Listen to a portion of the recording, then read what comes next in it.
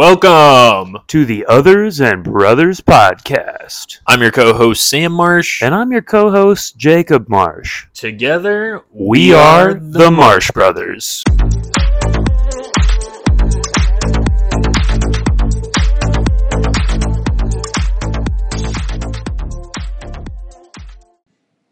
Hey, it's your co-host Sam Marsh. Hope everyone's February is off to a great start as we near Super Bowl Sunday and Valentine's Day. If you're needing something to watch besides the Super Bowl this weekend, I highly recommend checking out Paul T. Goldman on Peacock. Jason Wolnier directs this show that is a Frankenstein monster mashup of Nathan Fielder's The Rehearsal, True Memoirs of an International Assassin starring Kevin James, and Borat, which does make sense since Jason directed the sequel to Borat. You'll be laughing and cringing the whole time. Guaranteed you'll end up enjoying it. In other news, the Marsh Bros will be going on the road this weekend down to Austin as Jake competes in the Best Masters Water Polo National Tournament outside, of course, Nationals. So make sure you show them your support. We got a great episode for y'all today. We're joined by Andrew Olesnavich and Danny Jenkins, aka O-Town, and Dr. J. First connecting through the high school and middle school water polo scene, we all became lifetime friends after going to MSU together. Danny is a 32-year-old avid Pistons fan and analytics professional from Columbus, Ohio. He has a bachelor's in psychology from Michigan State and a master's in industrial and organizational psychology from Wright State University. He has taught and published on advanced statistical methods and organizational hiring practices, which have frustratingly combined to give him zero meaningful advantage in fantasy basketball. Andrew's a 34-year-old father of two residing in East Lansing, Michigan. He's a franchise business consultant that moonlights as a water polo coach and dabbles in executive coaching as well. He's an avid sports fan with a fantasy basketball problem where he absolutely has no idea what he's doing, although he was able to swindle trades from pretty much every league he's been in this year. Yet he somehow manages to amass tremendous amounts of talent only to fall short of the title pretty much every year. Just don't tell his wife. As far as she knows, he dominates every year in every league and reinvests those winnings into window coverings and other household goods. Kick back, relax, and enjoy the episode today as you learn a little bit more about the NBA trade deadline.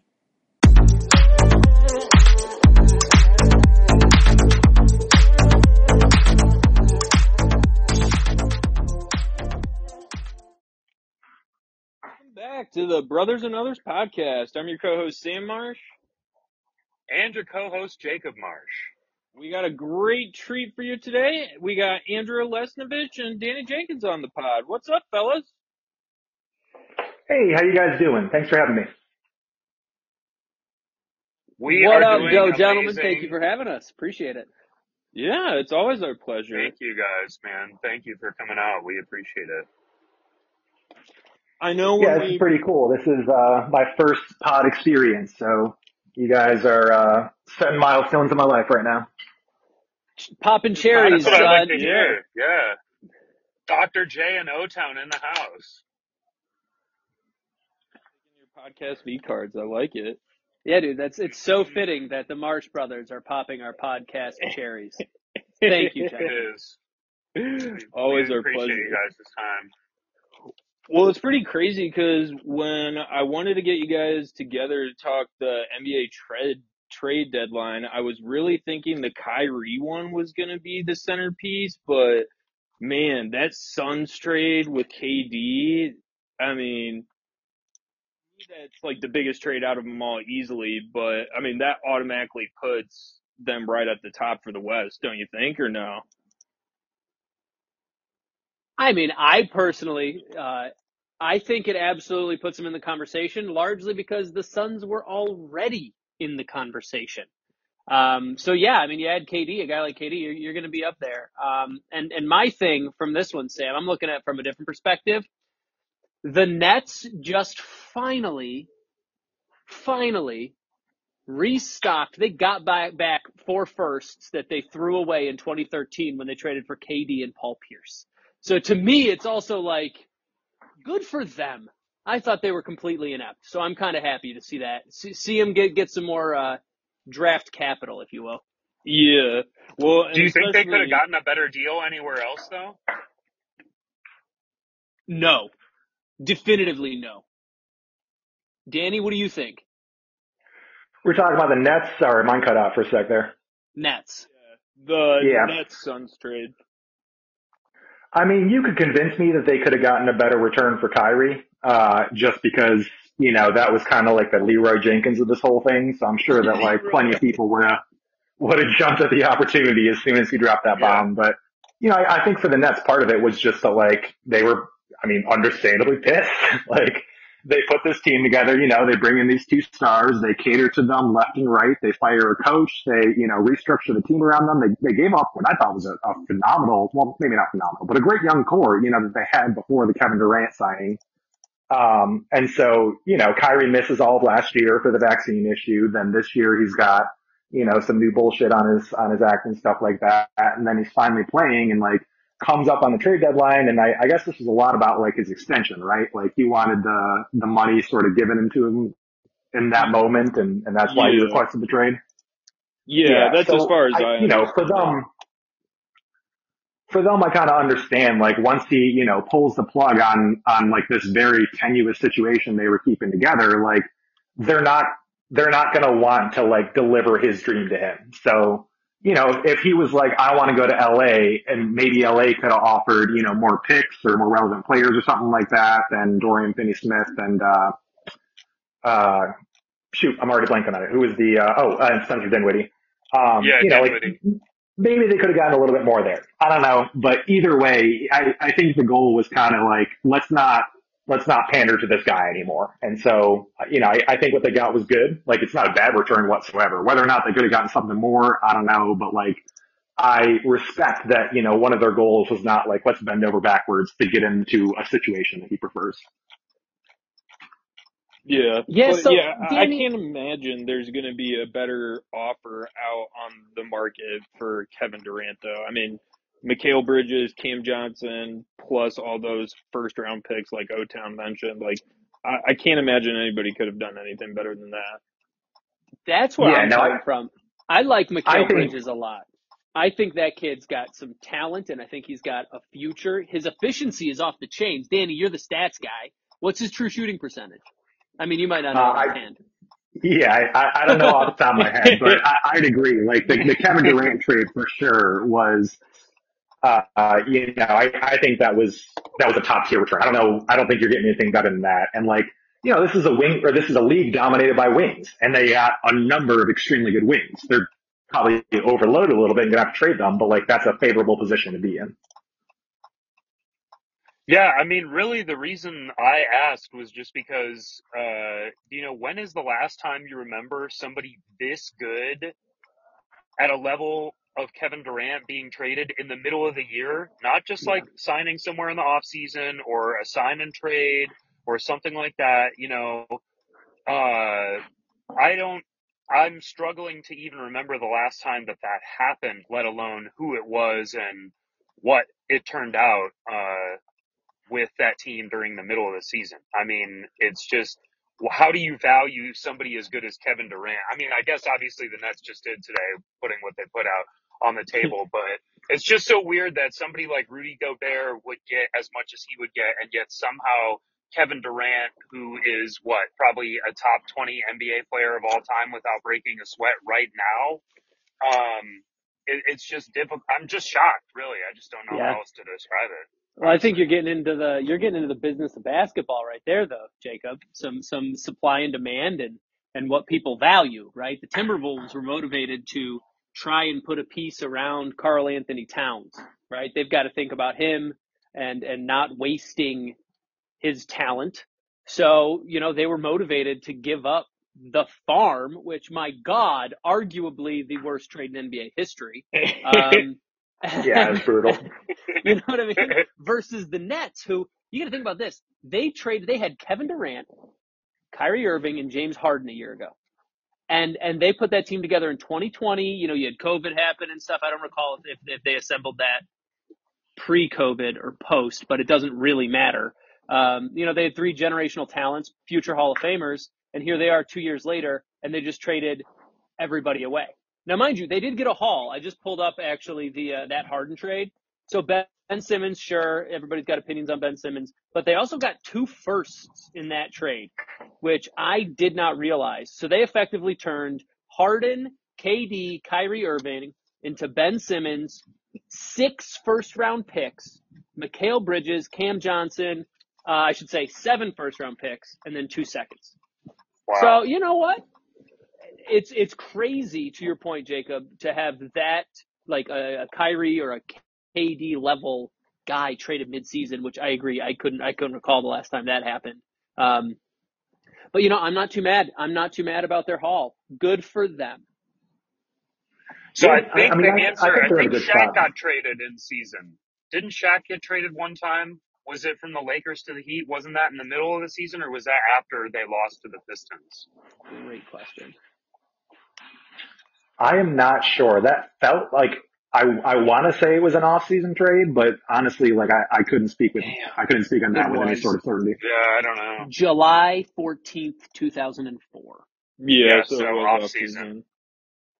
Not the same. I mean, this is nowhere near like the tier of Kevin Durant, so I don't even know if this counts. But like maybe Rasheed Wallace, like he was a pretty significant player for the Blazers, right? When he got traded to the Pistons and they made that title run.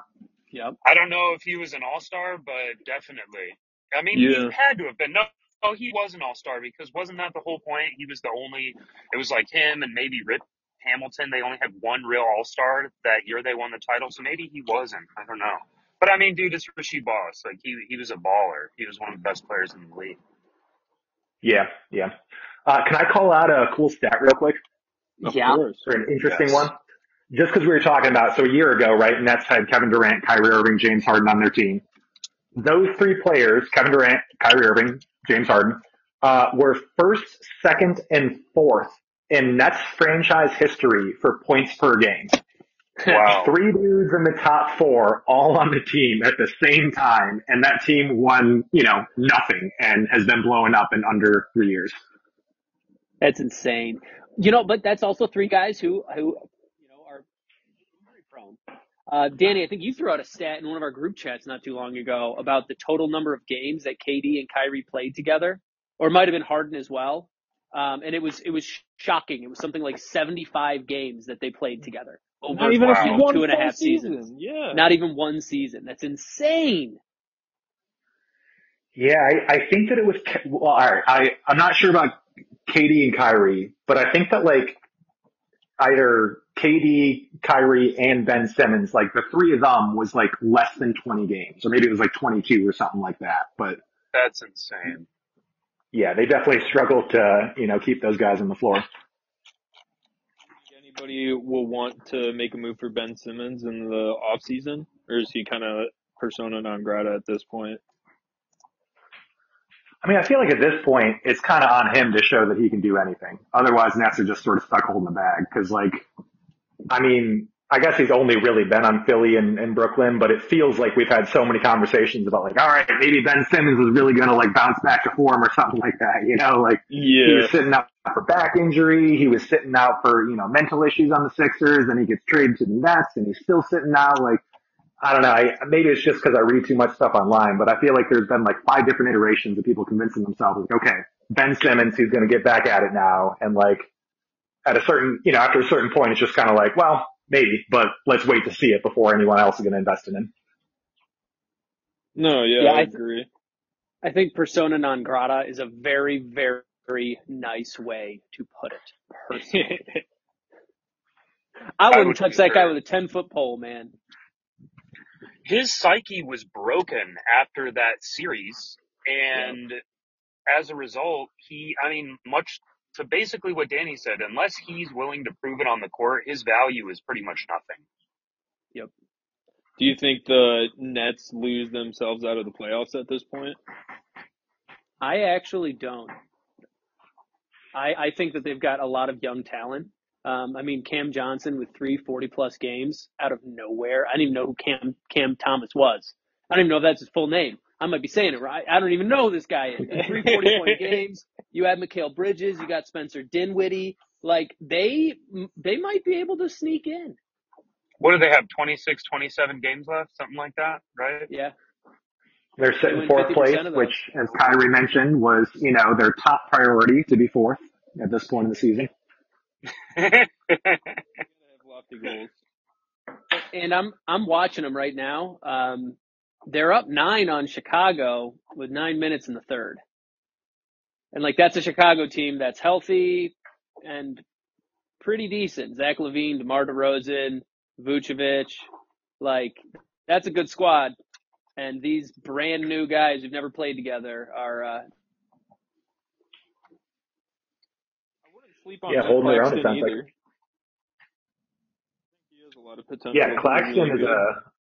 a great piece for sure. I mean, that's the thing is like, even after trading these guys, like they still had good players in their team. Like they still had guys that would start for any other team. Actually, Claxton's in the defensive player of the year race, right? Like he's Yes. up there, isn't Yeah, I think it's he? between Yeah. him, So, Triple J, and Brooke Lopez.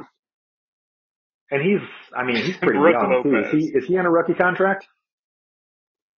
I'm not sure. I thought he may have signed another one. I thought he got off his rookie one. Okay. But, either way, for where he's at in his career to be, spoken of as one of the front runners for defensive player of the year, like that's a pretty huge achievement. And that's a great piece for the Nets to have, after blowing up their team of stars. 100%. What do you guys think about your hometown Pistons? I was really surprised. I was expecting Bogdanovich to get moved, and they went out and got another center, one that has pretty much proven that he's not worth shit so far. Yeah, I've been better all day about that. I mean, bless Aviva, because she puts up with, a lot of basketball talk that she has no basis to be paying attention to. But like today has been a rough one for her because I have had some thoughts on the Pistons move, and none of them are very good. So, Danny, I'm going to go ahead and toss something out. What are you going to toss This out? is the sense. This is the sense that I can make out of it. Troy Weaver is like playing 3D chess. All right. I'm just convinced that he's always got an ace up his sleeve, some sort of plan he's concocting. And hear me out on this, Danny. I've been working with this. It's not like a mantra, but this mentality that all behavior makes perfect sense. So while I was initially livid, I took a breath and I was like, all right, all behavior makes perfect sense. This guy's got something. He's thinking something. He's on that next level that I don't get. Now hear me out. What about this? What if he's banking on more of a number 2, number 3 pick next year? Because obviously in the lottery, nothing's guaranteed. So he's banking on missing on Wemby. But if you get Wemby, sweet. That's a better problem to have. But I feel like he's anticipating a Scoot Henderson type acquisition and missing out on Wemby. And so he's over here trying to think on that. Let me get my James Wiseman. Let's see if we can slide him in at the 4, which obviously doesn't improve our shooting. But anyways, that was the best I could get. It was Jalen Duren at the 5, James Wiseman at the 4, Cade point forward, and then you got Jaden Ivey and Scoot Henderson.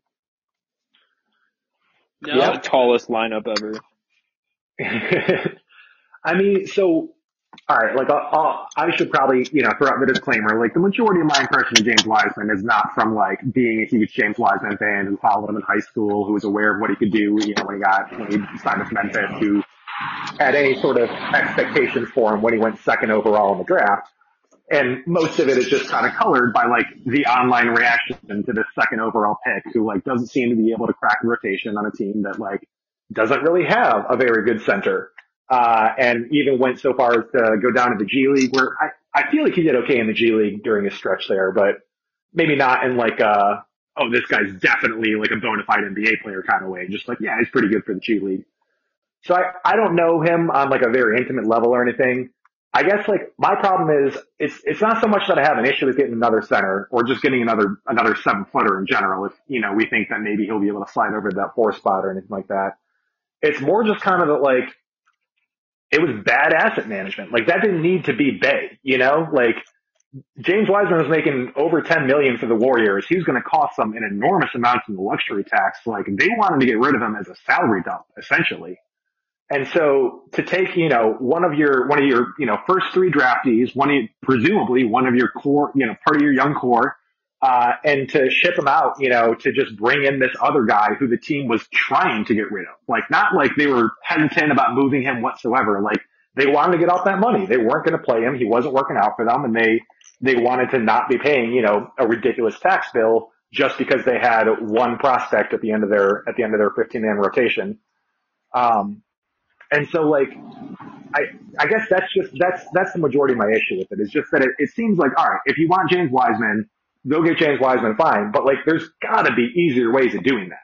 Like, you can't tell me that they couldn't have just like traded 5 seconds themselves for James Wiseman. Maybe there's salary issues with that or something. I don't know. But like, for the Warriors, it seemed like they were content just to get Gary Payton back and like have that guy in sort of their 15th slot. And I just don't feel like Pistons needed to give up a young piece in order to get Wiseman off of them. I don't feel like that was the most eloquent point I've ever made, but that's the general thesis.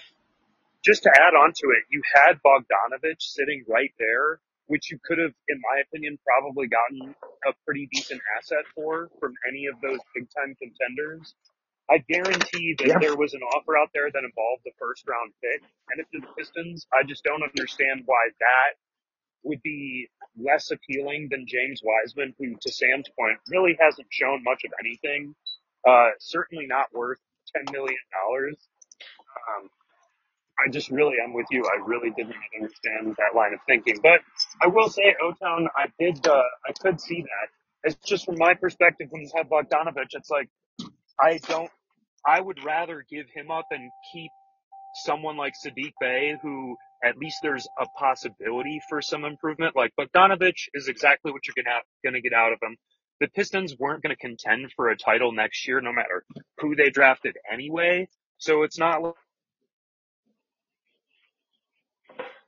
of how the team was expected to do. That's how I was looking at it. Yep, I hear you. And again, like, I'm not pleased with it. I think it's stupid. I'm just reserving hope that Troy Reavers, he has a plan and he sees something I can't. Because again, I'm through the roof disappointed with the move. Let me be very clear with that. Well, and it's definitely got to be something that nobody else sees. Because I mean, Jalen Durant, he showed he's really good. I mean, he's shown, in my opinion, that he is a physical specimen at 19 that can compete, which is basically the floor. So if your floor is 9-9 with a block, like, you're gonna be playing you're gonna be making money, you're gonna be contributing. And the kid's 19. So once you teach this guy, give him some post moves, you get him just a little bit more feel with oh my God, I mean, the sky's the limit. I really love the KG, Dwight Howard type comps, and obviously that's tremendously hopeful and optimistic. But yeah, I love Jalen Duren, and yeah, I don't get the Wiseman thing. I don't know anything about him either. I know that he averaged almost what was it, like 11 and 6 or something like that his rookie year before getting the knee injury. It's not bad, 11 and 6, but that was 2 years ago, and he hasn't done anything since. So we'll see. But yeah, I am also pissed though, equally pissed. I'm with you guys. Like, I do hope there's a plan, right? Like, I hope that, some version of this fits into like a cohesive vision for the roster that Weaver has. But I also think it's possible that this is just, I mean, for lack of a different term, let's just call it a Weaver move. I don't know. I mean, Sam and Jake, you guys might not be aware of this, but O-Town, you probably heard, that quote by Weaver where he said something like, when I go to the pool, I don't dip my toe in. I jump in like head first. When I ride on a roller coaster, I sit in the front seat with my hands up.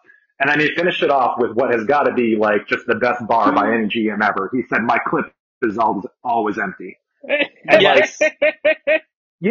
Sometimes that's great. Like, Jalen Duren is a clip is always empty kind of acquisition where he was like, all right, like, let me just work with what I got and see if I can jump into this, into these team picks and snag the guy that I was considering taking at 5. Isaiah Stewart and Sadiq Bey were also like those types of gets and stuff like that. But there's a flip side to that where it's just like, all right, like, when you go after every possible, like, piece of potential that's out there, some of them aren't going to pan out. You got your Saban Lees, you got your Luca Garzas, and in this case, you got, well, I mean, maybe it's a little early to say it's not going to pan out, but like that's what Wiseman seems like to me. Is just kind of like, yeah, have it. Why not? Let's get this guy who's got tons of intangibles, who, has sucked in terms of basketball production, but like maybe we'll change him. And, if that's his logic, fine, because that's the logic that gets us some of the guys that we love. But at the same time, it comes with headaches too. And I don't know. For me, at least right now, this feels like one of the headache moves more so than like one of the brilliant, like got them for cheap and they're going to be, a boom kind of candidate. Yeah. Because, I mean, to your point, the best outcome is what? He was the second overall pick, and so then he becomes a multi-time All-Star, All-NBA center. But, and, he definitely hasn't gotten the opportunity he's needed. But besides them taking back Wiseman, I was just so, like, I didn't even realize they were trying to shop Sadiq Bey. Was that on your guys' radar at all? It was mentioned a little bit, I mean, so Yeah. there were three names basically that popped up in every Pistons rumor. It was Pistons have taken calls on Alec Burks, Bojan Bogdanovic, and Sadiq Bey. And Bey's been in the rumors, pretty much since his rookie year, honestly. I think it was a little bit different when he was a rookie because everyone saw this guy like, scoring 16 points, shooting like 7 threes a game and hitting them at over 40%. And they were like, oh, like, let's get this very clearly good spot up shooter. And then in year 2 and year three, I think it was more like, yeah, he's got some potential, but we're not, 100% sold on whatever the vision is with him. But yeah, he was definitely one of like the 3 most mentioned candidates, which Yep.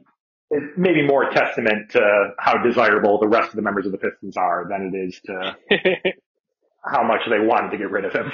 Yeah. Yeah, I ditto that. Oh, sorry. Oh no, so Dan, I was just going to actually build up the comment you made about Bey and Stu. The fact that those guys, from my perspective, at least their first 2 years in the league, they fit that Detroit grind mentality. These underdogs, they were 13th and 17th picks of the draft, something like that. Sadiq Bey had a 50-point game in his sophomore year. Like, to me, those guys kind of embodied Detroit a little bit. And then you go and trade one of those guys who, again, in his third year, he's averaging 14 points a game. Come on, dude. And you trade him for a number 2 overall pick, who again was like this number 1 prospect in his class since he was 14. So like it doesn't fit that mentality in my perspective. So I'll have to get it knocked into him by Cade. Yeah, I agree. The one thing what was that? Oh, I was just saying he'll have to get the attitude knocked into him by Cade Cunningham. Yep. Yeah, for real. I mean, honestly, like, I don't know if you guys, probably not, because who in their right mind would, but I don't know if you watched the last time Pistons played the Warriors. But Stu was going up against Wiseman, and he was really working him. And at one point, he scored on him, and he gave like the too small gesture. Oh my God! Wiseman's got a good 4 inches on him. So, he's going to show up to practice. He's going to get kicked around a good deal, and either that'll build some culture, or maybe he'll decide that basketball's not the profession he wants to pursue. Can we retire that too small gesture from basketball games, please? Can we move on to whatever the next thing is already? I'm so sick of I love it. I love it. It's hilarious. Says the guy who's 6'6". Yeah, I was just about to say. Come on. I do want to throw out though, Otan, because you mentioned like the culture aspect, right? Like we got Bey, we had Stu, we've got these hard workers, these hustle guys and stuff like that. Apparently culture was one of the reasons why they wanted to move on from Bey.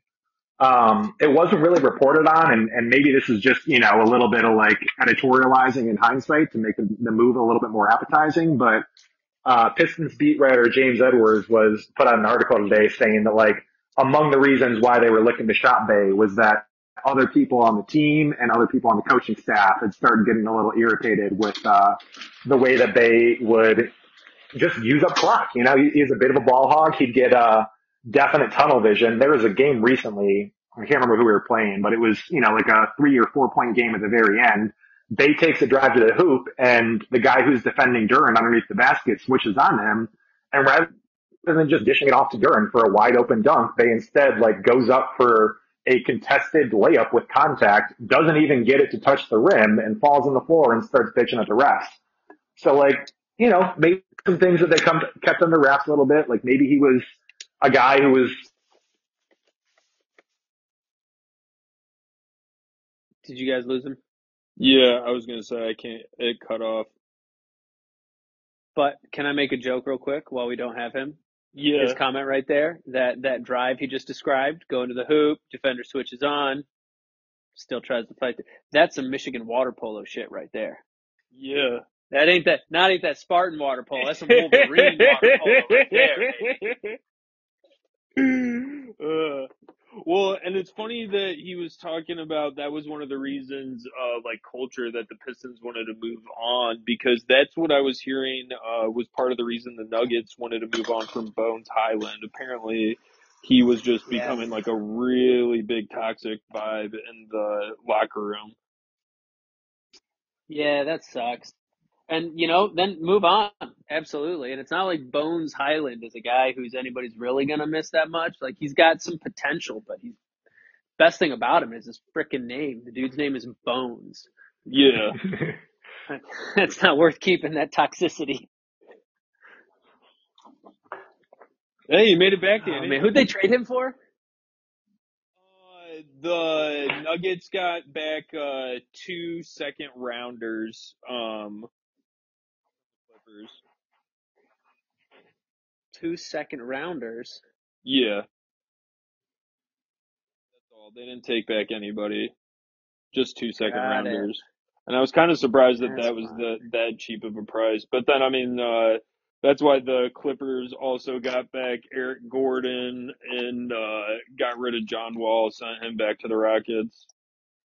Yeah, dude, that is the funniest thing. That's one of the things I wanted to talk about. Oh my God. And I'm sorry you guys brought up the Pistons trade. We probably did that too early in the discussion because, Danny and I then went on a tangent.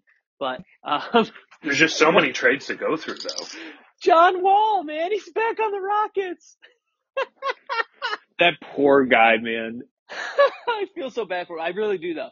The injuries and all that shit. Like, I wish I could feel like I do genuinely feel bad for him. I wish I felt bad for him after his first knee injury. Yeah. But man, that John Wall dance and stuff when he was at Kentucky, and he was just, you guys know me. He was like all the things. I was like, I'm not a big fan of that, Yeah. And then he went down. I was like, that sucks, guy, but you're kind of a tool. And he might not be. He might be the nicest guy in the whole world. And I feel really crappy now at 34. You know what I mean? Judging this dude I don't even know, just because he was doing a dance when he was on TV. So anyways, all of that to say, I feel really bad for him. And I hope that he ends up in like Miami or somewhere where he can get some minutes and contribute to a title run. Because I think in spurts, I think he still got some of it. Do you think they buy him out, or will they sit on him like they did last time? Oh, they're Samuel, buying him out. They better buy him out. They have to. I thought they might just give him Man. the ultimate middle finger and sit him on the bench again. That would be I so mean, mean. which wouldn't be the worst thing. I mean, think about it, man. You're just getting paid. He's getting right? yeah, he is getting paid to sit, which I mean, obviously not ideal, but Yeah, could be worse, I suppose. it could be. And actually, real quick tangent. I was writing some notes while you guys were riffing there with Danny. And with that Wiseman deal, just real quick, Sam, you're going to enjoy this. Danny would enjoy it too, and it's a bummer he's not here, but I want to mention it before I forget. So, Jake, well, I you're think not Danny in this one league. Danny is back, isn't he? Yeah, I'm on. Oh, dude, I think Win might be messing with the Wi-Fi, so I'm going to use mobile internet instead. Okay. So, Danny, I realize now that we have James Wiseman, right? So we have Cade Cunningham, first overall. Marvin Bagley, Yep. second overall. James Wiseman, second overall. Jaden Ivey, fourth. And next year, we're more than likely going to get a top 4 pick as well. I think Troy Weaver, he's like I'm like the Troy Weaver of fantasy basketball this year. I'm just collecting all the fucking top first round draft picks, God, I whether hate they you fit so my much. team or not. But they don't even. You're beating me right now, and you're in last place, and I have 10 first or second round picks on my roster, and I'm about to lose. I don't. Oh, it's so funny to me. Your trades are always like, Vanos. let me give you 5 nickels for a $2 bill, Yes, but here's the thing though, and it it's the always works dynasty though. leagues. Yeah. It's dynasty leagues, man. Like Walker Kessler, that trade with I got De'Aaron Fox and Mason Plumlee, who, goddamn, fuck that trade. Yeah, for Walker Kessler, who I picked up off on waivers, and White had actually dropped, and then traded me De'Aaron Fox for him because he was tanking, right? And Walker Kessler is going to be a great keeper for the next 10 years. So, like in retrospect, that is such a affordable cost long term. And but yeah, so hopefully it brings me my first ever title in that league in 15 years. God No, damn. you have to have Great. won sooner than that. I don't think I've won ever in that league, Danny. I've made it to the finals repeatedly. I don't think I've ever won a title in that league. Damn. All right. Well, here's Yeah. hoping then. Yeah. I guess we Anyways, got to talk about the Pacers. yeah, we Bringing do. back George Hill and cutting Serge Ibaka immediately after trading for him, aka what's doing he? a whole Serge lot of Ibaka? nothing. Yeah, Oh Pacers man. didn't really do much. Although we'll definitely take the 2 second rounders. Any guesses between today and yesterday? You guys want to guess how many total second round picks were traded? 20. Ooh. How many Um. unique second round picks, or how many times a second round pick was like involved in a trade, basically? Like, It so can, if so it's like it would be like if I got second rounds and then traded them, even though there's somebody else, it would count again. So that, like a okay, yeah, 3-team trade wouldn't, but if I took them in and then traded them out, that would count again. I'm actually pretty sure I know the answer to this one, so I'll abstain. So Jacob, you said 20. Yeah, that's my guess. Okay, I'm gonna go with 42. Ooh, that was really close. 38. Damn, I Yeah, was I was gonna way say off. Holy 36. shit. Could have gone for it. Price is I right, had man. I was thought trying that to it be was exact. 52. Is it? Ooh. I mean, I will be honest. I did not Google it. I was literally listening to something earlier in the car, and they said it, and I wrote it down because I was like, "Damn, that's wild." So that could be wrong, or it could have not been updated at the time when I was listening Okay, to it. 42 or 52. I mean, come on. Still, that's absurd. Well, In it was one 38. trade. Well, it's 38, 38 or right? 52. Yeah, Okay, regardless though. I mean, that's that's insane. absurd. It's an Yeah. insane number of picks, man. But that's because there were so many big names. You got Kyrie Irving and Kevin Durant got moved. D'Angelo Russell's not like a big name. I mean, he is a big name, but he's not Kevin Durant. But like No. there were a bunch of people, good, talented basketball players moving. Well, and speaking of D'Lo, I actually like the moves the Lakers made. I mean, obviously the biggest thing was getting rid of Westbrook, but Malik Beasley, Jared Vanderbilt, I feel like that's some good, decent depth for them, which they definitely didn't have. Is this a John Wall buyout team? Is this a team he Lakers? might go to if he gets bought out? Ooh, The Lakers? ooh, I mean, it would be ooh. poetically funny if John Wall ended up in the Lakers and Russell Yeah, Westbrook ended up in yeah, the I Clippers. was thinking the exact same thing because that's what I saw that people were talking about Westbrook going to the Clippers. That would be so damn funny. Oh my God. Literally Yeah, just probably exchanging lockers at that point. yeah. I mean, I also really like what the Lakers did, though. Any other year, I think that's the kind of move that, like, you can't do anything too drastic when you already have, like, your kind of two stars, at least for the Lakers, because they don't have, the assets to go and get, like, a third star, like Kevin Durant, Kyrie Irving, et cetera. So, for basically what their ceiling was as far as what they could trade for, I feel like they came pretty close to it. It just, unfortunately happened to happen in a year where two other teams in their conference got, top five players in the NBA. Yeah, 100%. And I mean, I agree. I really think this was going to be the best they could get. And I mean, in addition, they have Rui Hachimura now. I'm not convinced Mo Bamba will do anything, but it's certainly better options than they've had in the past. Man, I saw that Mobama trade, and I mean, I'm probably just too bitter about the Wiseman thing, but I'm not sure that I wouldn't have rathered him instead of Wiseman. Yeah, that's actually I'm looking at their depth chart right now, and I didn't realize that all three of those guys they acquired are going to start. At least that is what the prediction is. Malik Beasley, D'Angelo Russell, and Jared Vanderbilt, along with Anthony Davis and LeBron James. Lakers, it's They rough sailing.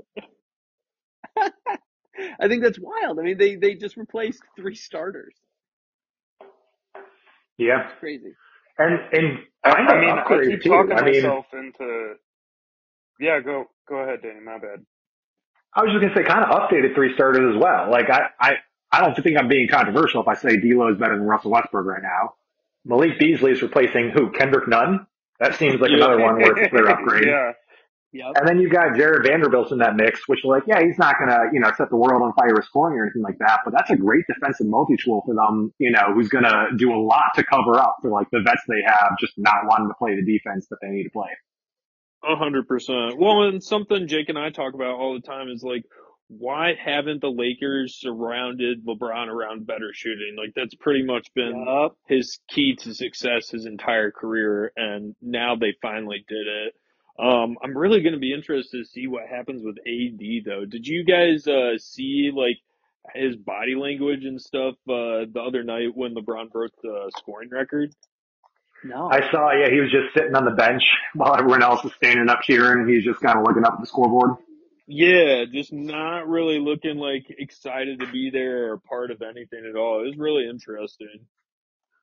I mean, can we talk about how almost every one of LeBron's teammates has made, since this last Cleveland era, the teammates that were playing with him then, especially people like Kevin Love, they describe how tough it is to play with LeBron because when the team does well, LeBron usually gets the credit. When the team doesn't do well, he doesn't really usually take that much flack. The most flack he's taking, at least recently from my perspective, is just that he's not a good GM. It has nothing to do with his play on the court, regardless of whether they win or lose.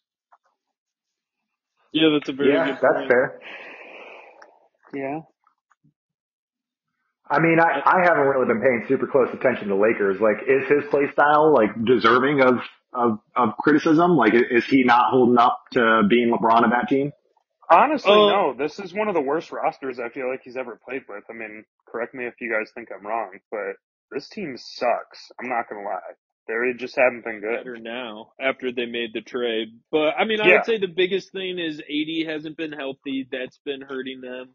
And when he is healthy, he put on that extra weight, after he had been made fun of, called Mr. Glass or courtside, whatever the TNT guys were calling him. And that was something Jake and I were talking about the other day is that I think it was the wrong move to add extra weight, and he kind of needs to go the way Tim Duncan did. You know how like Tim Duncan got super skinny the older he got in the NBA, and I think that's what he needs to do to kind of get back into the AD that we saw in the bubble. That's a good take. Yeah, he definitely has not seemed to be the star that they thought they were pairing with LeBron. Yep. But same Outside the thing. one They got a season. guy who how many seasons was he healthy? How many seasons in his entire career has he played 70 games? And We can. Let's. I'm pulling it up right now. This I guy, he's been I I playing gotta was gonna imagine say. it's not the majority. he's played 2 in Wow. 7 seasons. Sorry, so that's is that 7? 1, 2, 3. So yeah, 7 seasons because he got traded. Either way, Yeah, that's rough. yeah, dude. So he's got two seasons where he played 75 games. So and they knew that going in. Like the Lakers knew that going in. You know what you're buying, dude. Yeah, 100%. But the crazy Just thing reward is him. So that even if it doesn't work out, they'll still be able to flip him at some point because people will always like pay for talent. Like Kyrie Irving, like I feel like Hmm. is a great example. Yep. Like as soon as he started playing well again, they're like, oh yeah, oh he wants out. Yep, let's do it. I mean, and even Yeah. Westbrook, yeah, like Westbrook looks like he wasn't like worth anything and was poisoned to the Lakers. And then now that he's bought out, you immediately have like Clippers, Miami Heat talking about trying to sign him. Hmm. So can I we mean, go for a lot of back to these, the Mavs trade for a second? What did you Hmm. guys think about that trade from the Mavericks perspective? What did you think about what they get in Kyrie and what that looks like for the rest of their season going forward? I thought Danny, you that want was to go a first? very Yeah. favorable trade for the Mavs. Yep. I agree wholeheartedly. I think he's got something to prove now. I think that he's gonna play. I think he's gonna play. Yeah. And I think worst case, like you guys said, he's going to play his ass off. He has something to prove. But absolutely worst case, they just don't re-sign him, and then they do So something else in the off season. yeah. Yeah, and you're out what? You know, a good rotation player in Dorian Finney-Smith, and then journeyman and Spencer Dinwiddie, and one pick. What, 7 years from now? 6 years? Is it 2029? Right?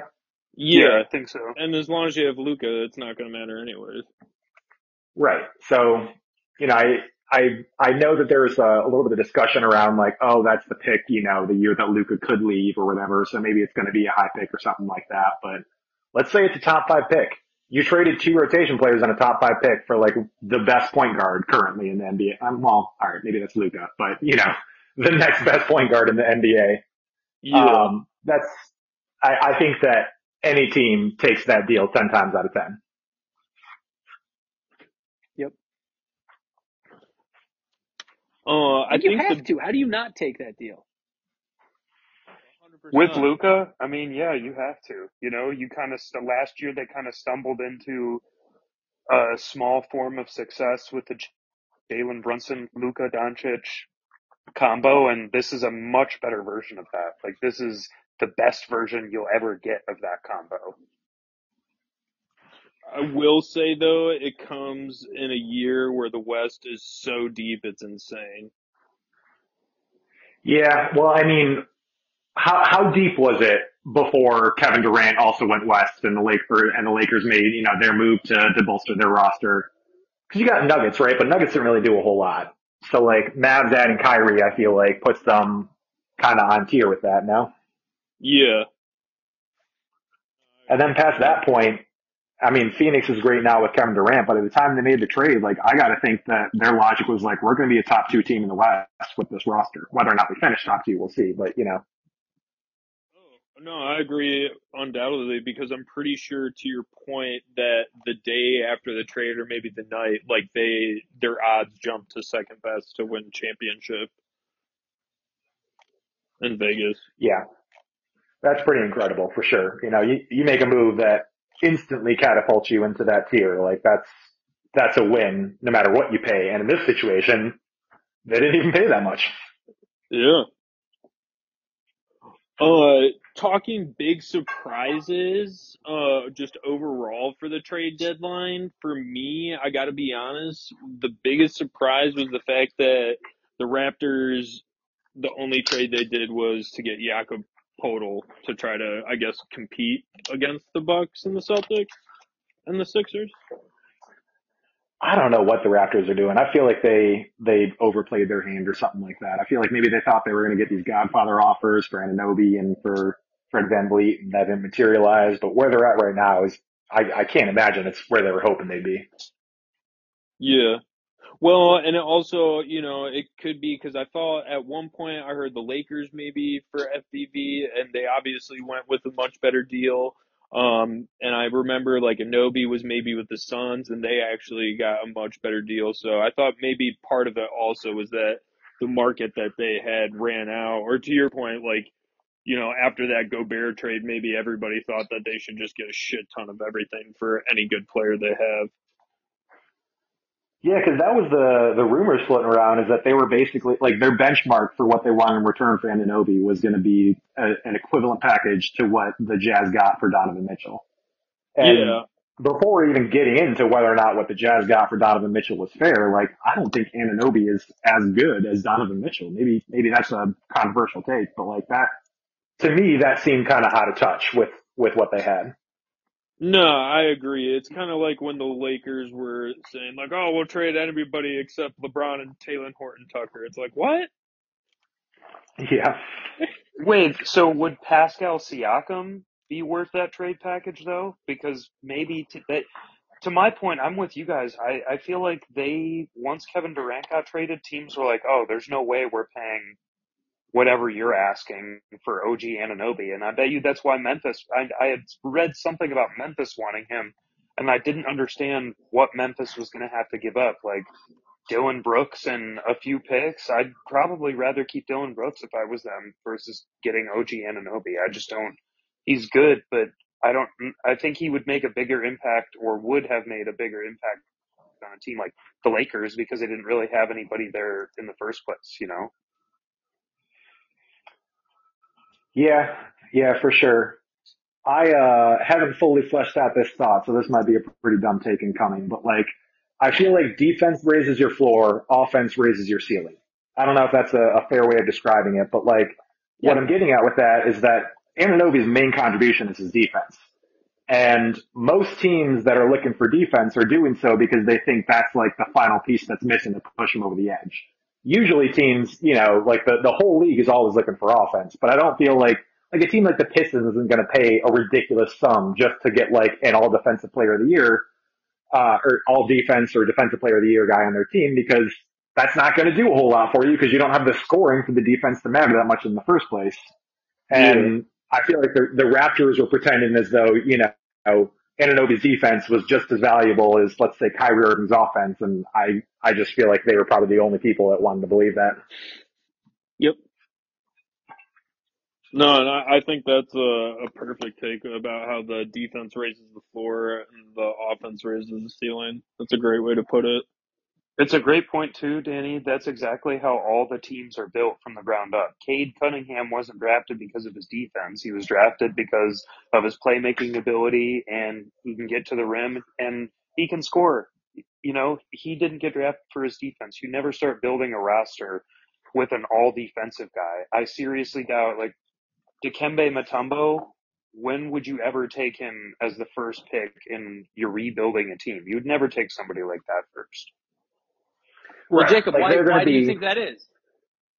Why Because why is that? because it's easier to get that person later on, and it's easier to make up for that kind of defense than it is to find 30-point per game scorer or a 28-point per game scorer.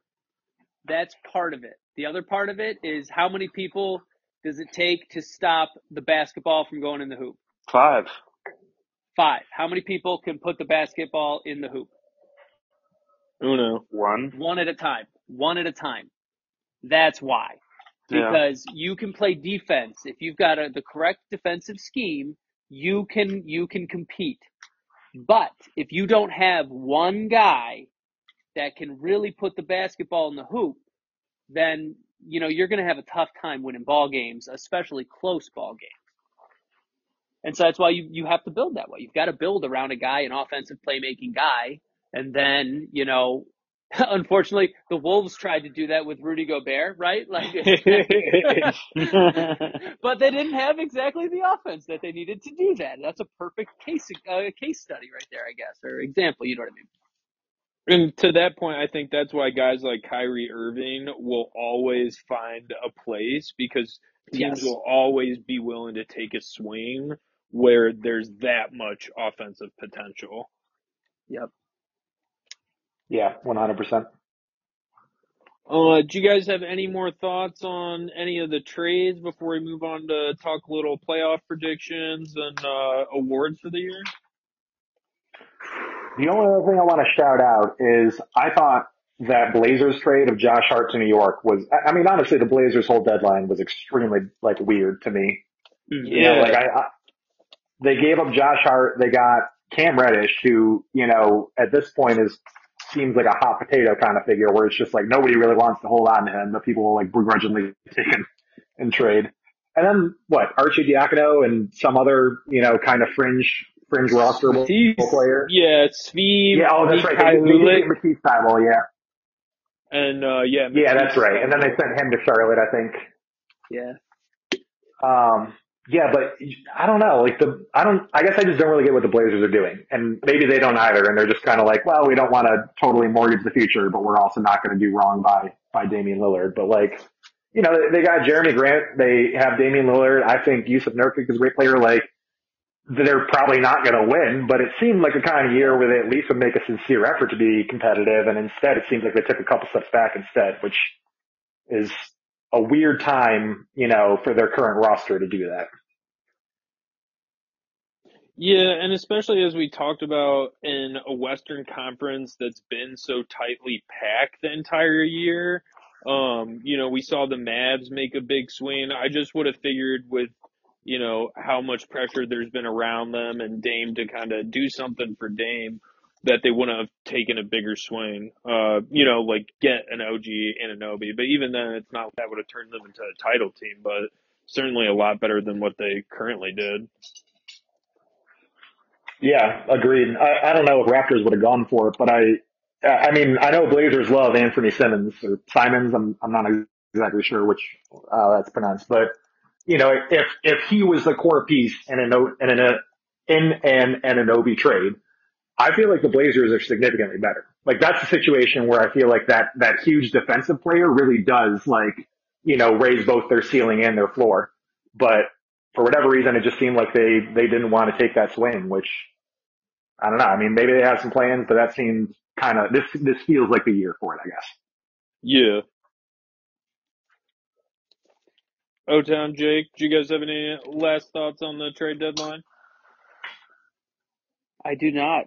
Other than, again, James Wiseman. Let's go, bud. I'm believing that Troy's got a plan, man. I'm Town, being baby. optimistic. Show me something, James. Ordering the jersey as soon as it hits the stores. I'm not going that far, Sam, but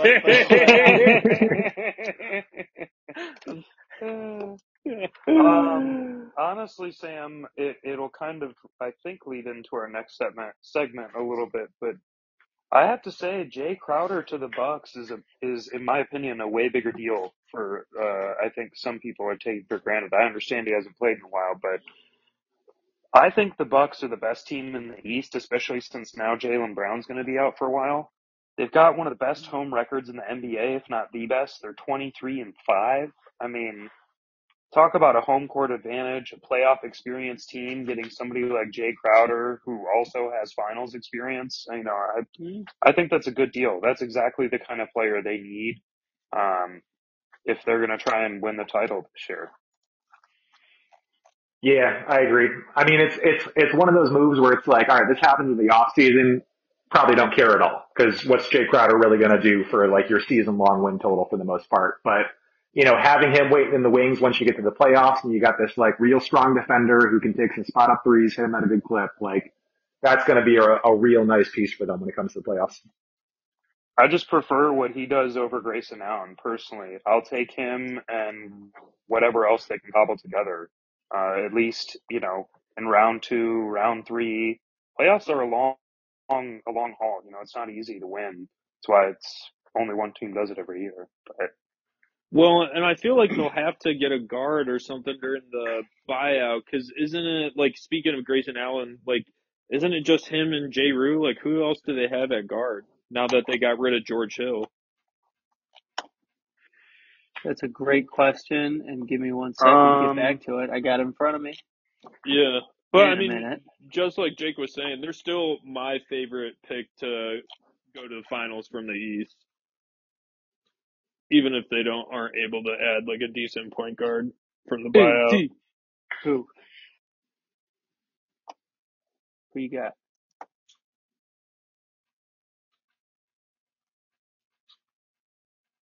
Who do you guys think will make it out of the East?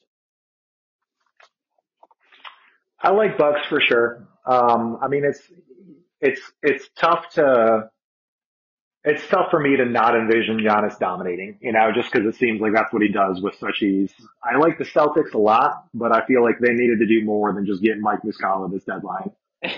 Um, Mike Muscala. I, as a rule, hate the Sixers, but I feel like, they're obviously in the mix as well. But yeah, I'd say Celtics or Bucks are my picks, probably leaning Bucks, especially with Jaylen Brown's injury. Yeah. And also the rumors of like a Jaylen Brown for Kevin Durant trade. Like, they've had that pairing for a while. They haven't won with Jaylen Brown and Jason Tatum. I think they've had one finals appearance with the two of them, but like Jaylen Brown's name has been in that trade mill a couple different times. Like I'm wondering how committed he'll be towards getting an extension with Boston specifically versus maybe checking out if he can be a number one option somewhere else. Yeah, that's a very good point. I didn't think about that. He's definitely not as bad as Miles Turner and John Collins, but to your point, I feel like it's been over a year that he's been mentioned in those KD rumors. Yeah. And I mean, yeah, it's hard to leave the Sixers out of it, but at the same time, I just feel like I just can't trust Harden to show up or Embiid to stay healthy, and so that's why, like, to me, they're kind of a distant third, even though they really do have the talent to be right there competitively. Yeah, I agree. Especially for where Harden's at in his career. I mean, he's never really been someone that obviously he gets locked in on offense, but when playoffs come around, like refs swallow their whistle a lot, you start seeing a lot more physical D. And like, I'm thinking about God, it might have been the bubble, but was it OKC versus the Rockets where like Lou Dort was just dicking on Harden every single game, like he was just locking him down and stuff like that. Yeah, You're having that happen to you from Lou Dort, you're probably going to have a much harder time when it comes to, Jaylen Brown or when it comes to, Drew Holiday, putting the clamps on. Like I don't like the Sixers just in general, but also I think that they're kind of set up to have a bit of playoff left. Yep. what was I the agree with word that. on the Bucks guard situation? Oh yeah. So the Bucks have Drew Holiday, Grayson Allen, Pat Connaughton, Wesley Matthews, with Chris Middleton, Joe Ingles at the small forward position, and then Jay Crowder backing up Giannis. Yeah, All right. Brooke I mean, you got Lopez and like Bobby Portis at center. Giannis handles the ball a good amount, I feel like. So, if you're putting Pat Connaughton at the point guard spot, you can rely on him to pretty much just play defense, it seems like. yeah, and Yep. take the spot up open three. Yeah. But The that other said, team that I maybe they do should like, be. if they can. Sorry, Danny, you finish. You finish that thought. I was going to change it up. I was just going to say, that said, maybe they should be calling up John Wall and Russell Westbrook, seeing if they can get in the mix there. Not a bad idea. Yeah, That's really not a bad idea, actually, and that could have been their plan all along. Yeah. But the other team, if they can stay healthy, I kind of like out of the East is Miami. really. Yeah, dude. I mean, I think if they are injury prone and a little bit on the older side in the backcourt.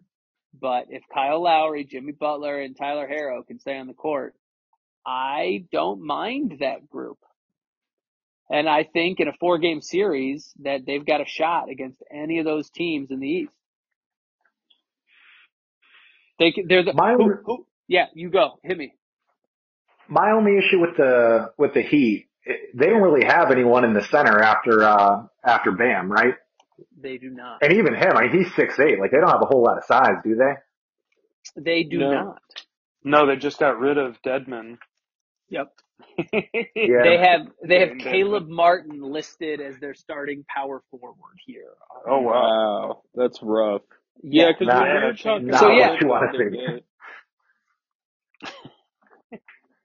It's not what you want to see, but when you got Kyle Lowry, Tyler Herro, and Jimmy Butler with Bam Adebayo on the pick and roll going to the basket, you don't really need somebody doing too much at the 4. That's all I'm saying. Yeah. But yes, they do have for a sure. glaring hole. They do have a finals Yeah, appearance under their belt too. They do. They've got some of that experience. So I'm saying in a 4-game And series, I'm not talking about who's going to win the East. I'm saying who's going to make it through to represent the East, and I think that group in a 4-game series could put up a fight against pretty much any of those squads. That's it. Not my pick, but I'm saying we could see them. Yeah. Especially So who would be your Duncan pick, Robinson ever makes a resurgence.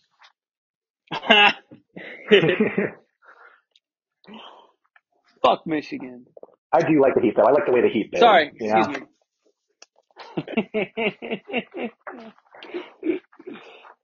Yeah, I mean, I'm always down for Heat culture and the way they play. And yeah, I mean, to your point, I definitely they have the ability to. I would just be really shocked if it's not the Bucks and Celtics in the Eastern Finals. I will be really surprised. It would Same. be Miami taking out Boston. Because I don't think they cannot they cannot defend Milwaukee. I think they match up all right against Boston.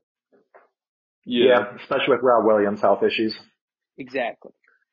But then you got juggernaut Mike Muscala in the wings, you know? Like that's, what's your answer there? You know, that's a tough nut to crack. Lest we forget about Mike Muscala. On the West, though, definitely way more wide open, especially after all the recent moves. Originally, when it first went down, I was like, oh yeah, Mavs definitely should get the Western Conference Finals. But now I kind of feel like it's going to be a Nuggets or Suns thing. What are you guys thinking? Nuggets and Suns definitely feel like the easy answer, you know, because Nuggets are sitting first in the league by a pretty healthy margin at this moment, right? Yes. Stop asking you guys to look up stats. Yeah. Pretty sure they are. And then Suns, obviously, you know, they haven't been living up to, you know, last year's best record so much this year, but you add KD to that team. Like, I'm not doubting they can make it to the finals, but I don't know. I really like the formula the Mavs have going on with Luka and Kyrie. I'm sure you guys probably saw this, but Luka leads the league in first quarter points scored and Kyrie leads it in fourth quarter points scored. Yeah, buddy. That's a pretty cool dynamic to have going into the playoffs, and especially with Kyrie just kind of seeming like he's a little bit pissed off about the general narrative around him. I assume that he's going to try and bring it as hard as he can this year. So I wouldn't count him out. I mean, it's easy to say Nugs and Celtics, or sorry, Nugs and Suns, but I would not be blown away if it was Mavs and Suns. Yeah, no, I'm right there with you. Because to your point, I mean, last year is when the Mavs did the best with Luka in the playoffs, and that's when Jalen Brunson took a leap, and the whole team like really stepped it up on defense. Kind of like what we were talking about earlier, how that raises your floor. I think that's going to be the biggest thing for them is how well they're able to raise their defensive floor. Because I think that's what they're really going to need to match up against these other teams. I mean, at this point, Josh Green is kind of like the main defensive player on that team, right? Like after Dorian Finney-Smith gets traded, isn't Josh Green kind of like the sole guy who's like, yeah, we can rely on him to play a little bit of D. Yeah, which means the Mavs have no defense. The Mavs have no defense now. They can't play defense. And they re-signed Christian Wood for some reason. Dwight Powell. Christian Wood, yeah, man. Let's go. I am not a fan of Christian Wood. I think he's that's cool that he can do a lot of ISO offensive stuff, but when you're that big, I mean, I'm not as bad as Shaq, but I definitely lean towards like, hey man, you know, you got to block and get rebounds. Christian Wood is honestly a really like just fascinating case of a guy who has been putting up like pretty good stats for a long while, but like no team seems to want to put up with. Yes. Says a lot about Christian Wood. Yeah. Is he just a different version of Kristaps Porzingis? Yeah, but not Kristaps Porzingis though. He's not Kristaps Porzingis. Not as good. Yeah, see, and that's the point. Yeah. And also, real quick on the Suns, they also were without Devin Booker for almost 2 months. So for them really? to be, so they're sitting in a pretty decent position, all things considered, fifth in the West right now. I mean, what is that? Only 4 games out of second. 4 games behind Memphis without Devin Booker for 2 months, and they just got KD. Like that, but that's a good squad. Now, obviously, they swapped out Mikal Bridges and Cam Johnson, who are also pieces that were contributing to that. But you're replacing with KD, so Yeah. Yeah. Well, and especially once he comes back healthy after the All-Star break, it's going to be really interesting to see what kind of run they can go on to finish the season. game on, baby. Man, you know who the biggest loser this trade deadline was? Who? The Kings. They finally get things going right. They finally have a good team. They're finally, doing well in the Western Conference standings. And literally every other team around them, it seems like, just gets some massive addition that's going to completely skyrocket them. Maybe that was their approach. Maybe that was the plan. Like, hey, all these guys are shaking it up. We like what we're doing. We're gonna stay the course. But yeah. I don't agree with it. We'll see if it works out. You don't think Kessler, Edwards, and some cash is going to be the thing that they needed to make it to the finals? That's not it. But I do like the Kings. That's a good story. And I like Sabonis. I like De'Aaron Fox. That's a good story. But yeah, we I might agree, as well Danny. get this on the pod now. But I want to point out that when I first saw Sabonis and Turner play, I told Sabonis would have the better career, and he did not believe me. And I just want to take my public victory. There we go. Called Sabonis right away. I knew it was going to happen. I watched him play basketball. I love watching him play basketball, by the way. He's amazing. The way he plays basketball is just so smart. It's not quite on the level of Jokic, in my opinion, but it's very meticulous, and he knows exactly where the ball needs to go at just the right time. And it's so weird to see a big person do that on such a consistent basis. That's why it's so much, that's why I personally enjoy watching it. But yeah, to your guys' point, if it's not Dallas and Phoenix, then it's Denver and Phoenix, but a healthy Phoenix team should easily make up that 4-game difference you were talking about, O-Town. And I'm also with you, Danny. I personally think that the Kyrie Luka thing is I think that just makes so much sense to me on paper. Luka can already beat teams. I mean, they're 4th in the West right now, and they had Luka and a bunch of spare parts, Now they have Kyrie. Yeah. It's not like they were playing amazing defense before then either. I mean, as good as Dorian Finney-Smith is, he doesn't change the game. We just had this whole conversation about points. He doesn't change the game the same way that Kyrie does for them, So Yeah. Oh, yeah. we'll see. Yeah, I mean, you trade away one guy who's, a defensive multi-tool. How much worse can you really get, But that's also the crazy thing about the West is that we also didn't even mention the Golden State Warriors that could always end up making a run. The Grizzlies could end up being dangerous in the playoffs if Jaren Jackson learns how not to foul out of games.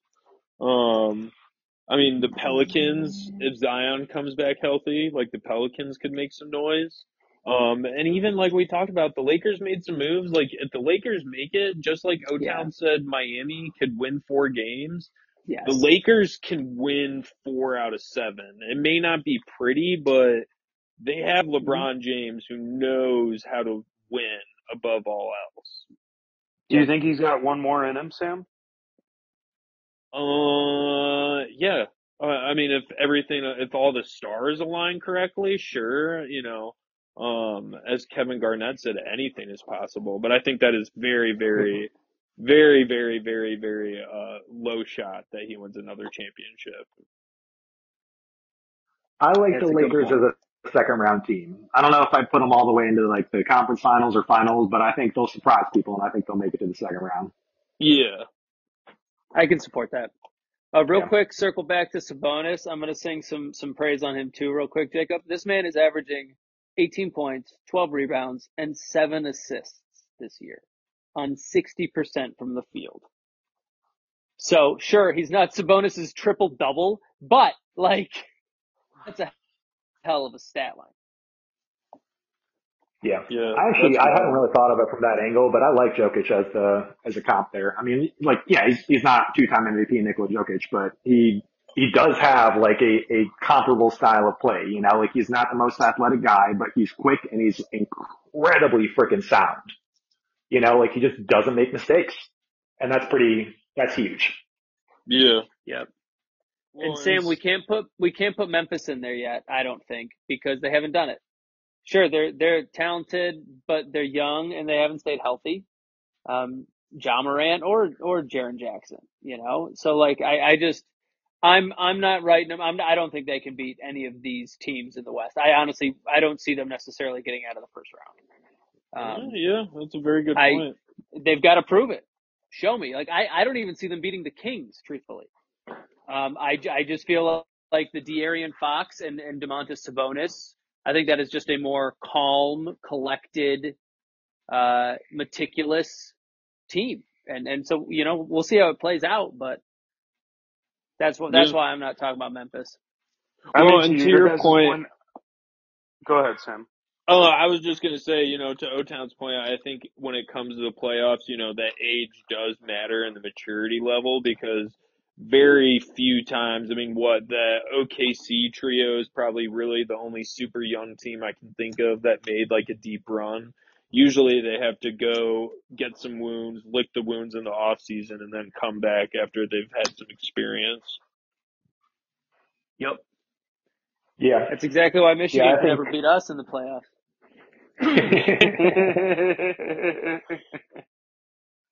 definitely seems like Memphis needs some, a little bit more experience before, you know, they can, like, I'm sure they'll have in the next couple of years, like an impressive run, if not this year, but I think that they're going to have to get close and lose at least one more time, you know, before they really have a clear picture of what it'll take to get to the promised land.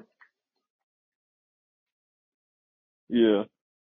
Um, who do you guys think is going to end up taking home the MVP this year? Do you think Jokic is going to be three-timing it? Jake was Who's gonna saying the beat it? other day that, Jake was saying, and Jake made a very good point that he kind of put Embiid over Jokic after Embiid kind of too small Jokic the other night in their matchup, or the other week, I Yeah, guess, at this I'll, point. I'll I'll just elaborate real quick. But Joel Embiid averaging 33.3 points a game, and he absolutely dominated Jokic when they played against each other. If the Sixers are a top two seed, I could easily see him winning. As good as Jokic is, we all know how it works with the MVP situation. You know, you could have voted LeBron MVP how many different times in the last 10 years, and it wouldn't have been a wrong pick.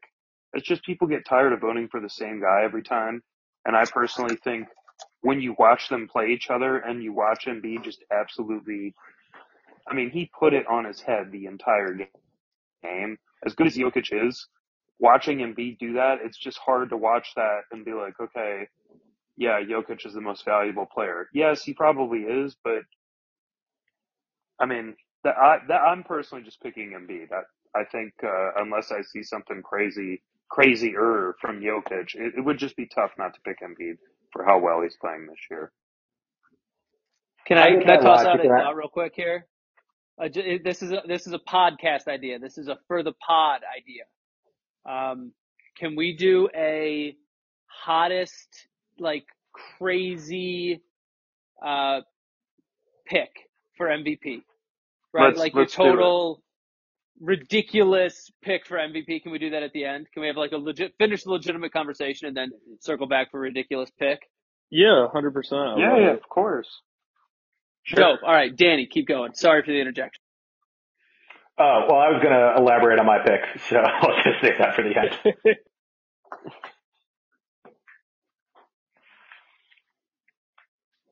Want to go right into the crazy picks? I mean, because it sounds like, Danny and I both think Jokic will actually get it, and Jake is the one dissenter.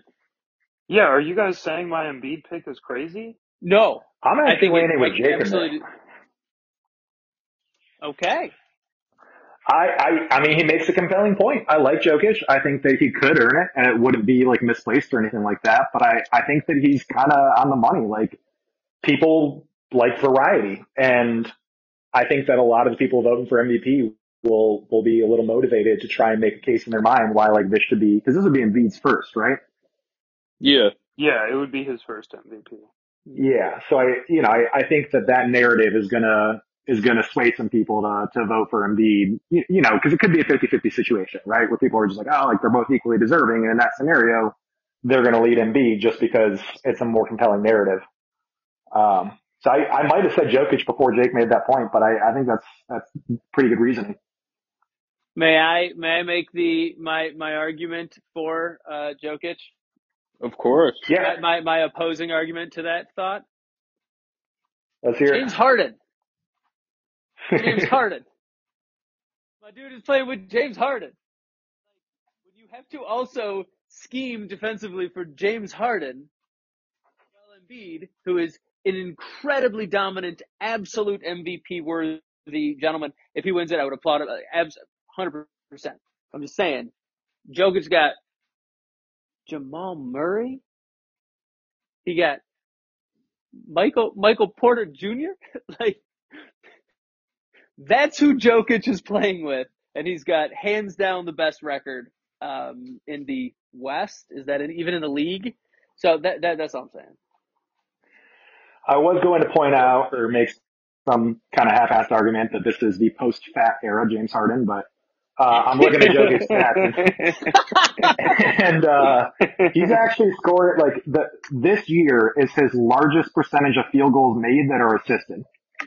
So Wow. Wow. at this moment, 63% of his, 63% of his 2-pointers, 92% of his threes are all assisted.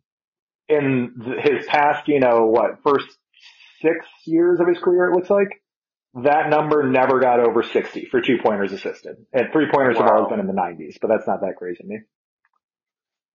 Damn, that's crazy. So, That's an interesting stat. yeah, he is definitely benefiting from playing with a point guard like that. Speaking of assisted threes, do you know that LeBron has assisted on the most threes of all time? Oh, That's I did not cool. know that. That makes And sense. that goes right into my crazy hot take of MVP. It should be LeBron, man. He's 38. He just set the all-time scoring record, 20 years in the league.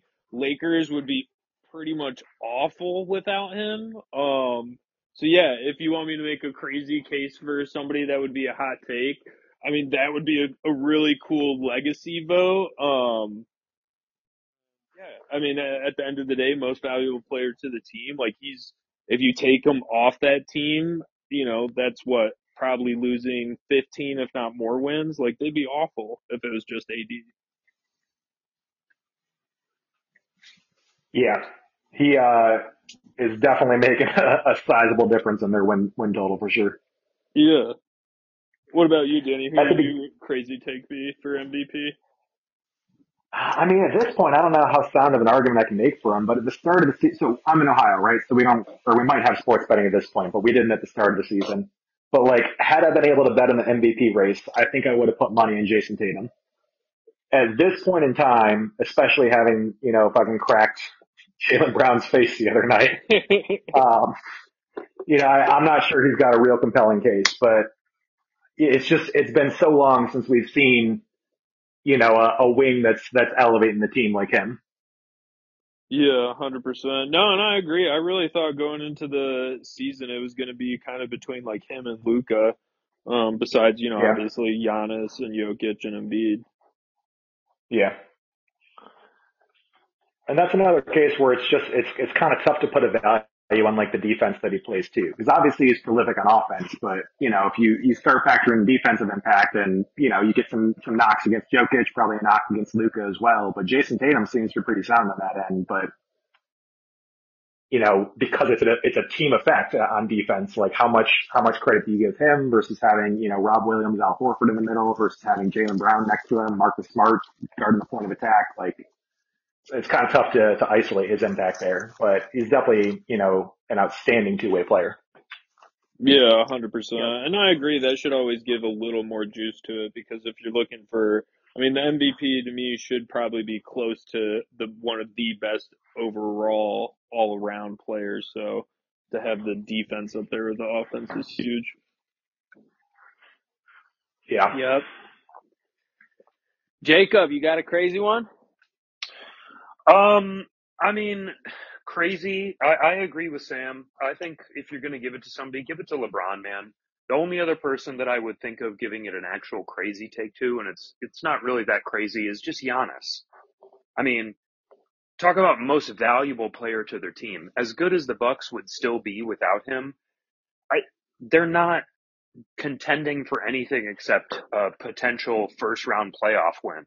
Like that would be the absolute extent of how good their team would be if he wasn't on it. So, but LeBron, I mean, like Sam said, I mean, he has been the one of the best players, if not the best player, for the better part of 2 decades, and he has usually been the most valuable player on his team every single one of those times. So, I guess LeBron would probably be my answer if I had to give one. No one's saying James Wiseman. That's surprising.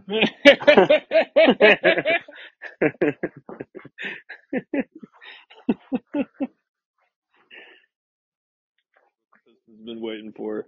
What about you, O-Town? What's your crazy one? And he muted himself.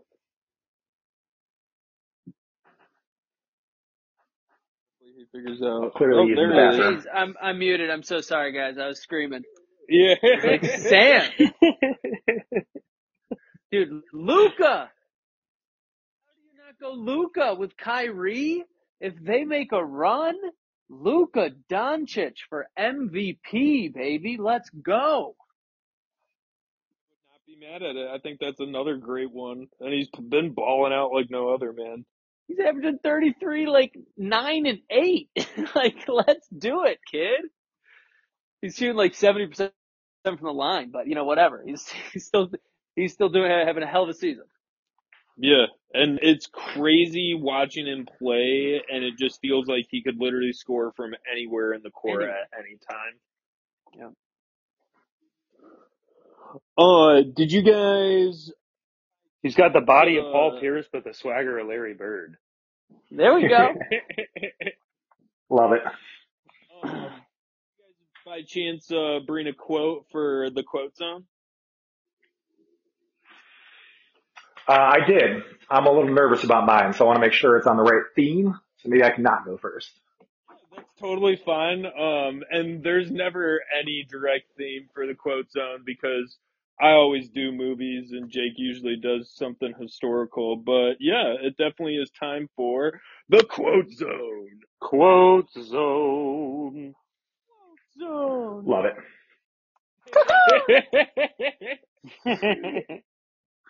Effects budget is really up there if you haven't noticed.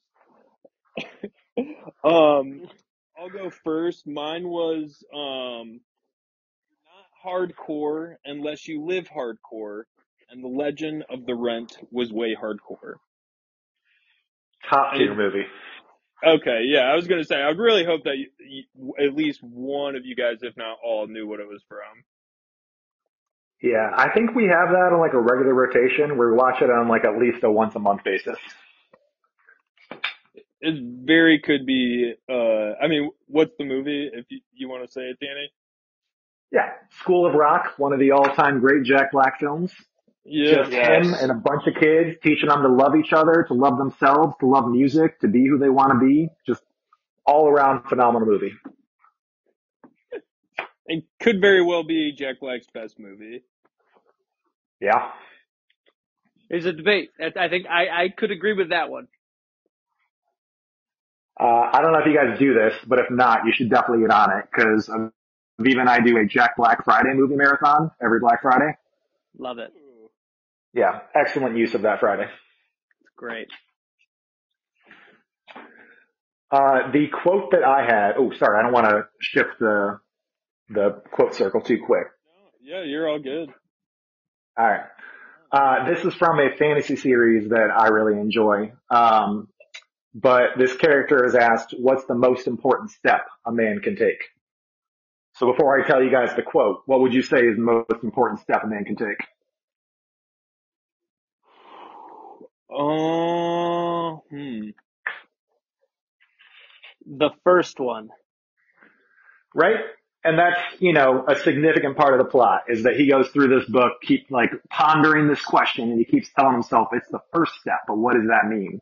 And it's only at the very end when he has this internal awakening that he has this moment where he goes, the most important step a man can take, it's not the first one, is it? It's the next one. Always the Ooh, next step. Oh, yeah, thinking ahead. That's my get motivated quote where, I'll be on runs or I'll be working on a project or something like that. Whenever you hit that wall, I'm just always repeating myself. The most important step is always next. Damn, man, That's I a got great goosebumps. quote. Yeah. Yeah. Big fan. I'm ready to go run mine. through a brick wall now. That's powerful, Danny. Nicely done. Well Yeah. done. Huge fan of that. Mine is not that level, but it kind of fits in a little bit. I think you can make a tie in there. But it was Herm Edwards on a very random day on Sports Center. And it is a quote that I don't think is documented anywhere, but I'm attributing it to you, Herm. I will never forget it. My dude gets up there and he says, with all of that Herm Edwards passion, he was ripping whatever coach for making this decision, because he went in with a plan and the coach just stuck to the plan and did not audible. He just kept running into a wall. And Herm Edwards gets up there and he goes, "A plan you cannot change is a dumbass plan." And so, as far as the next step with that, I think a very big part of that lesson is that you have to always be kind of willing and looking for opportunity to improve the plan and the path that you're on. So anyways, Good tie-in, Danny. Good quote. Yeah, I dig it. Nice little dovetail there. Well, thank you. Jake, does your quote tie in as well? I mean, honestly, I'm really surprised. I'm also going with a sports quote. I'll just get it right off the bat, Sam. So I am surprising everyone this week. My quote was, "If you fail to prepare, you're prepared to fail." So when I was looking for this quote, I was trying to find a famous aquatics person, since I know that's kind of the community we all come from. And it's actually from Mark Spitz, believe it or not. If you fail to prepare, you're prepared to fail. That's always spoken to me. It honestly sounds like something my dad's told me 100 times, to be quite honest with you. But I just wanted to try and find a good sports quote for this week, since I knew we were going to be talking about basketball. But I mean, it really does tie in with what you guys are saying. You just need to be prepared for whatever the next step in your life is going to be, and you need to go at it with full force. And that's the only way that you're going to get what you want, 100%. Also, Mark Love it. Spitz, one of the best all-time mustaches. Ever. So jealous. Legend. Get out of Kill for town. that. You grow a hell of a mustache, Jacob. Yeah. Facts. Yeah, I'm no Todd Jones, but Yeah. Better, some might even say. Last but not least, we got our word of the week. Word of the week. Word of the week. My word of the week is bamboozled, which is to fool or cheat someone. And my example of using it in a sentence is the Jazz bamboozled the Timberwolves and the Rudy Gobert trade. Which, once again, And then the worst NBA trade of all time. Officially, it's got to be the worst trade of all time. I think when you pair it with their move that they did today or this week, yes, I would agree that the whole package of it is not good. I mean, what did they end up giving up?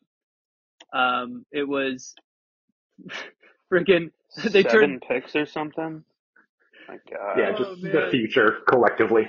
Yeah. This was over the past. This is dating back though to the Wiggins trade. They turned Wiggins, Kuminga, Walker Kessler, Jared Vanderbilt, Malik Beasley, Patrick Beverly, and 4 first-round picks and a pick swap into Mike Conley, Rudy Gobert, NAW, and a second-round pick. Oh my God. Let's go! Brutal. Very incompetent. Brutal. I'm pretty sure they have the highest paid GM in all of sports too. That's just like a thing I Wow. saw online, so I'm not sure how to check that out and verify it. But like whatever they're paying him way too much for what he's doing to Yeah. that team. It's like a really bad 2K team. Yeah. Well, and I also saw this on Twitter too, but it's like, why was anyone at the front office answering Danny Ainge's phone call that second time? Why was anybody in the Timberwolves office answering that phone call? Like, Danny Ainge, no, sorry. We're already licking our wounds from how poorly this Rudy Gobert trade went over. And somehow the GM was like, oh, my buddy Danny Ainge is going to make me this sweetheart deal again. Like, dude, come on. For real though, how do they? I mean, Minnesota, sure, but in general, how does just the league at large keep letting Danny Ainge get away with this shit? Because he did to Minnesota what he did to frickin' Brooklyn. Yeah, man. You know what it was though? It's because it was Rob Pelinka who called. Danny Yeah. Ainge calls Rob. He's like, "Yo, Rob, you got to make the call, bro. I can't do it again. You know what's going on?" They got Danny Ainge on silent on the three-way call like Mean Girls. Yes. And he's in the office with his entire team. The whole front office staff is in there with champagne ready to pop, laughing their asses off. Oh, God. Oh, that's so bad. It's that scene from friggin' Wolf of Wall Street where he's telling the guy stop on the phone and just like miming jacking off the entire time. You are gonna be so freaking rich. Danny, thank you. That's exactly it. Yeah. Oh, God. When you guys edit this, use that one.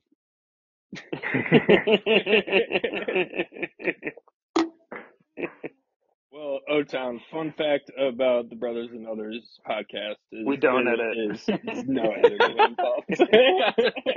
We have a Fine, we'll strict do it no live. editing policy.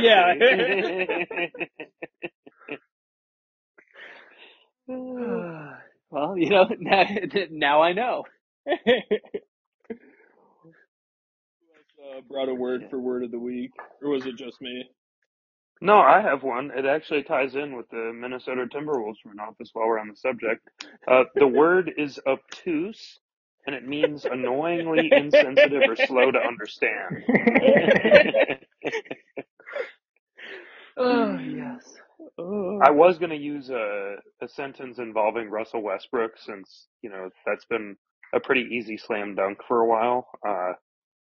Just such a great athlete, but just so obtuse in terms of his understanding of how he could have changed his game to fit more within a team concept and actually win. I mean, he hasn't really been a meaningful player on a contending title team since he was on the Thunder. I wouldn't say that when he played for Houston that they were really contending for a title, and they definitely weren't when he was on the Lakers either. Certainly, I guess on Washington too. I almost forgot he played for Washington for a hot minute too. Yeah. No. I'm just picturing Tim Connolly, who I Googled and is in fact a Timberwolves GM, just on his phone like, you know what? This has been a rough week. I'm gonna just look up some random fan podcasts. Tune into this one and find out he just catches strays left and right. Yeah, sorry, Tim Tim, Conley. if you are no listening, offense, man. you're more than welcome to come on. I mean, I'll shred you in person if you like, no problem. We all make mistakes. It happens. At least ours aren't on display for the entire basketball world. Exactly. I was just gonna say, yeah, I'm very thankful for that. Yep. If you do hear it, Tim Conley, nothing but love. Please understand. I hope you can take it in light. You're going to be getting it from a bunch of angles, man. We're definitely not the only ones, but we definitely maybe shouldn't be piling on Guy, and I understand that. Nothing but love. Give us a call. Danny, did you guys bring a word of the week? Ooh, I did not have that one. I apologize. I just thought of one on the spot. I didn't make it up, but one of the guys at work this week approached me and he said, "Yo, Drew, you've got Riz." And I was like, "All right, what's up?" It's a nightmare situation where you have to just like be grateful, but you can't ask what it means. So he absolutely. So he was like, "Yo, I just learned what this meant. Apparently, the kids say it these days, but Riz means you have game. So when we used to say like Sam had game, Sam had Riz from the root charisma." Interesting. So Okay. if you gentlemen All encounter right. the term Riz, say thank you. You as well have much Riz. I don't really know how exactly to deliver it in a positive way, but Riz. I mean, that sounded supernatural to me, so I just say it like that, yeah. Yeah, I Brothers and definitely Others think that's how podcast the brought kids to you use by Riz. it.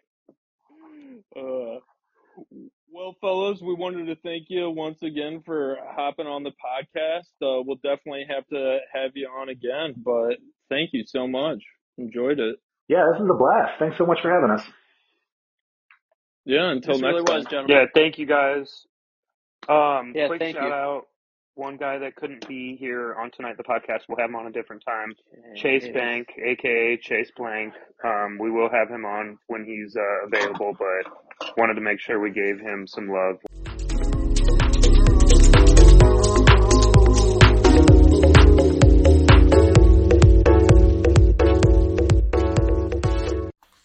Thanks again for tuning in to another episode of Brothers and Others, hosted by the Marsh Brothers. We wanted to remind you to email us at brothersmarsh@gmail.com with any questions you'd like answered on the pod or any topics you'd like covered. You can also follow us on Twitter. Our handle is at brothers_N_others. Last but not least, ensure to leave us a 5-star review wherever you get your podcasts. That's it for now. Until next time.